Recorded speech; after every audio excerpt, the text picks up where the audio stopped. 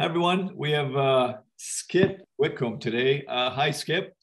Hey, Gabor. Good to see you. Good to see you too. All the way from Colorado, sitting in his warm studio because it's probably freezing or it's going to be freezing there soon. It's going to get chilly here in the next few days. Yeah.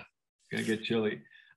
Today's topic is dealing with camera distortion, right? Is that kind of the Yeah. what Yes, we're gonna, it we're is. gonna discuss here today? So I'm gonna let Skip share his knowledge or knowledge and the issues that he's seen over the years with this topic. Sure. Yeah.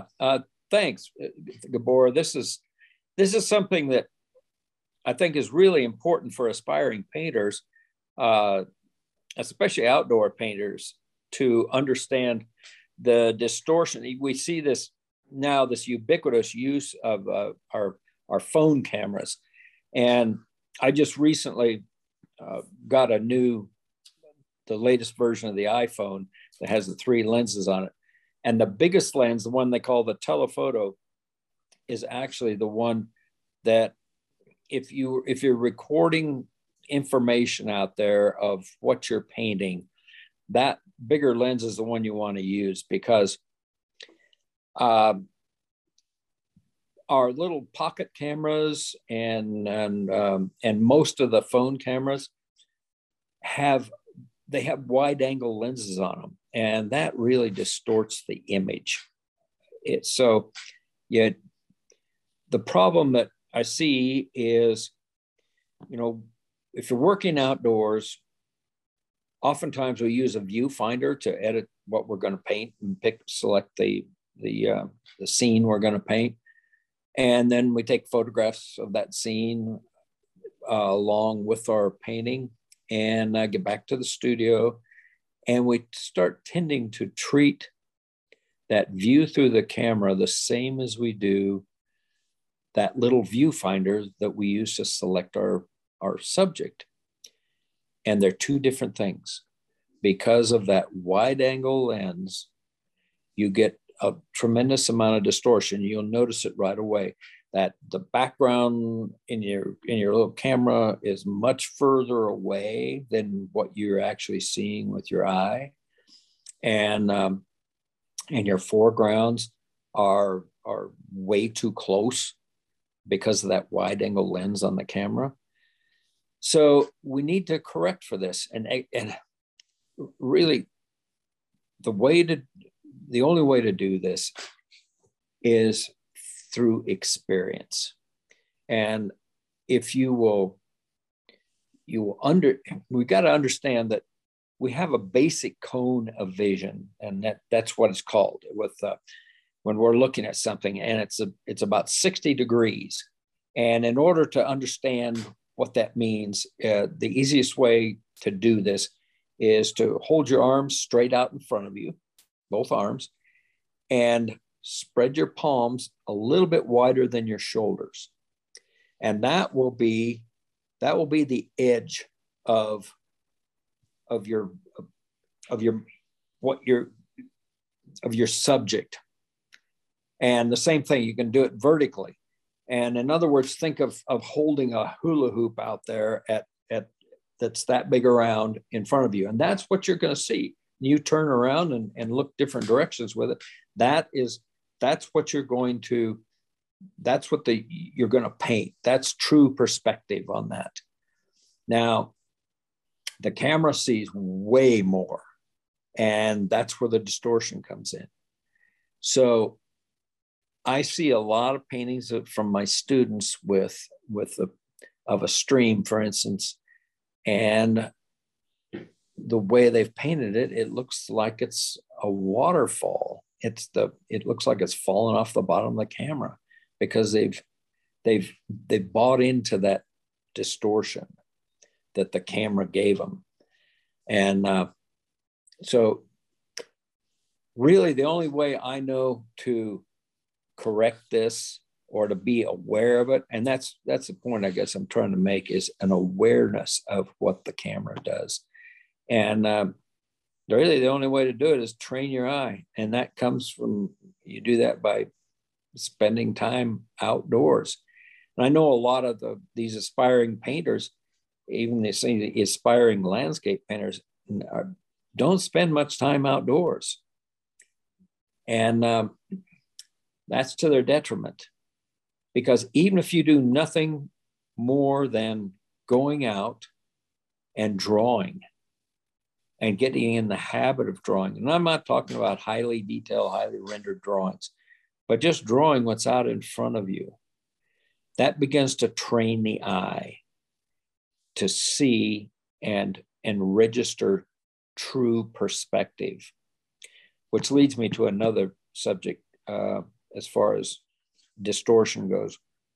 When you're outdoors, or if you're working from a photograph even, the first thing you want to identify is the horizon line, because everything in that image on your painting is going to relate to that horizon line.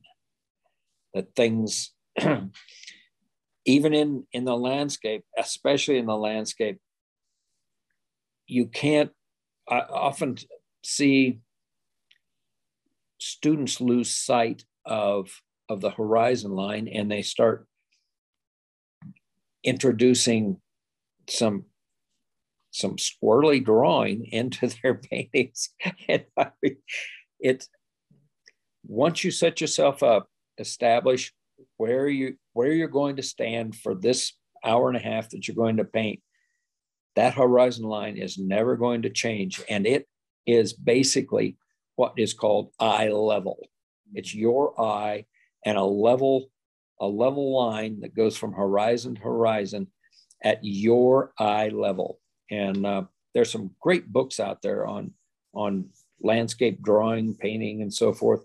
And invariably, they all refer to establishing that horizon line. So, yeah, and another thing that we see, it's just human nature, is with photography, is we tend to insidiously think that see it as gospel, as it's inviolate, that meaning that we can't change anything around.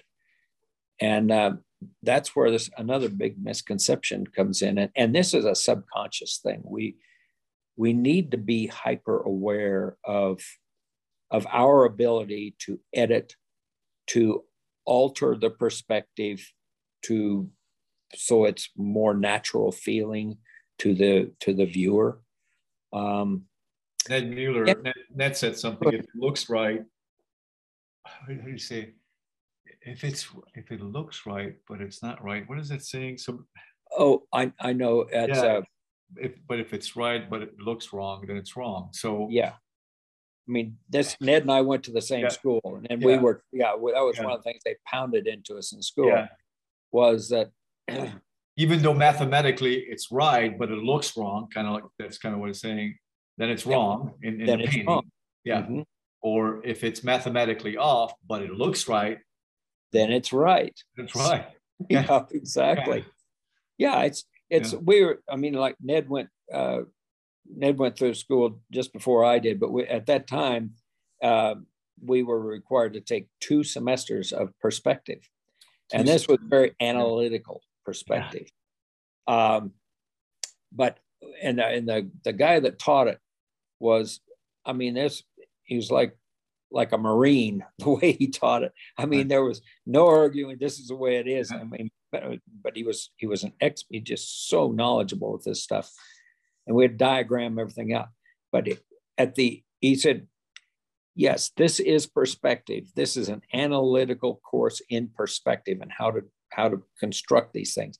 But he said the bottom line is I would rather than call this perspective 1 and perspective 2, I want to call it horse sense 1 and horse sense 2, because it's simply educating your eye to what is right and being able to identify something if it doesn't feel right, what's wrong, and you have the tools, the skills to go in there and figure out where it's off base.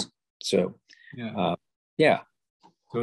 this ties into the camera thing, basically, of what Skip was talking about here, the perspective, which we can have another podcast definitely about that. But sure, the eye level horizon line thing, it's always not always, but it seems to be an issue with students, and it's not that difficult. Yeah. Well, and math has a great way because a great way of identifying it, and I've watched him explain it to his students before, and that is simply take your panel, your painting panel, and hold it on edge so that you're not looking at the flat of the panel, you're looking at the edge of it, and you hold it out in front of you. And when you have a clean, you're only seeing the edge of that panel, that is your horizon line. If you're seeing more of the bottom, then it's too low. Yeah. If you're seeing more of the top, it's too high. It's when you only see that thin edge of it, that will remain true for the time you spend on that piece right there. And I had a student ask me, well, Gabor, what if you have a mountain and then, typical, you get foreground, you get a mountain, you get some trees in between. Well, how do you find a horizon line? What I said, well, I mean, there's clues within the foreground leading you in. And then obviously you kind of can guess where the bottom of the mountain is somewhat. I mean, you can you're not going to be severely off. I mean, no, exactly. You don't see it clearly per se. And they were asking a photograph rather than from live. They took the photo. It's like, where is it? Can you show me? Well, there's clues. I mean, you bet. Yeah. I mean, it's not, yeah. You bet. I mean, you follow the lines of a stream. Or even if there's no stream, to look at the rock, the way the rock is, Exactly. And especially, this is especially true if you're painting any place where you've got a lot of sedimentary rock, like the Grand Canyon. Those are lines in there that you can use, and those lines go to a vanishing point. Yeah. It's not. You're not going to find it but it's darn close. I mean, it's there. Exactly. You get darn close to it. Yeah. Well, thank you, Skip. We can probably do a whole other podcast about the perspective, which is a great idea to hit that in the near future. So thanks for sharing your knowledge about the camera and perspective. Well, thank you, Gabor, for the opportunity to discuss this, because I do think it's a really important principle to keep in mind. So thank you. Thank you. If you guys enjoyed this podcast episode, make sure if you enjoyed or you want to know more about Skip's teaching, which he actually has an online course coming up March 8th, 2022. Depending on when you're listening to this podcast, we have a March, July, and November opening for him. But if you're listening to this before March 8th, it's a 2-week open period, and you can enroll in those times. So make sure you go to our website and click on mentoring courses. Thanks for listening. Take care.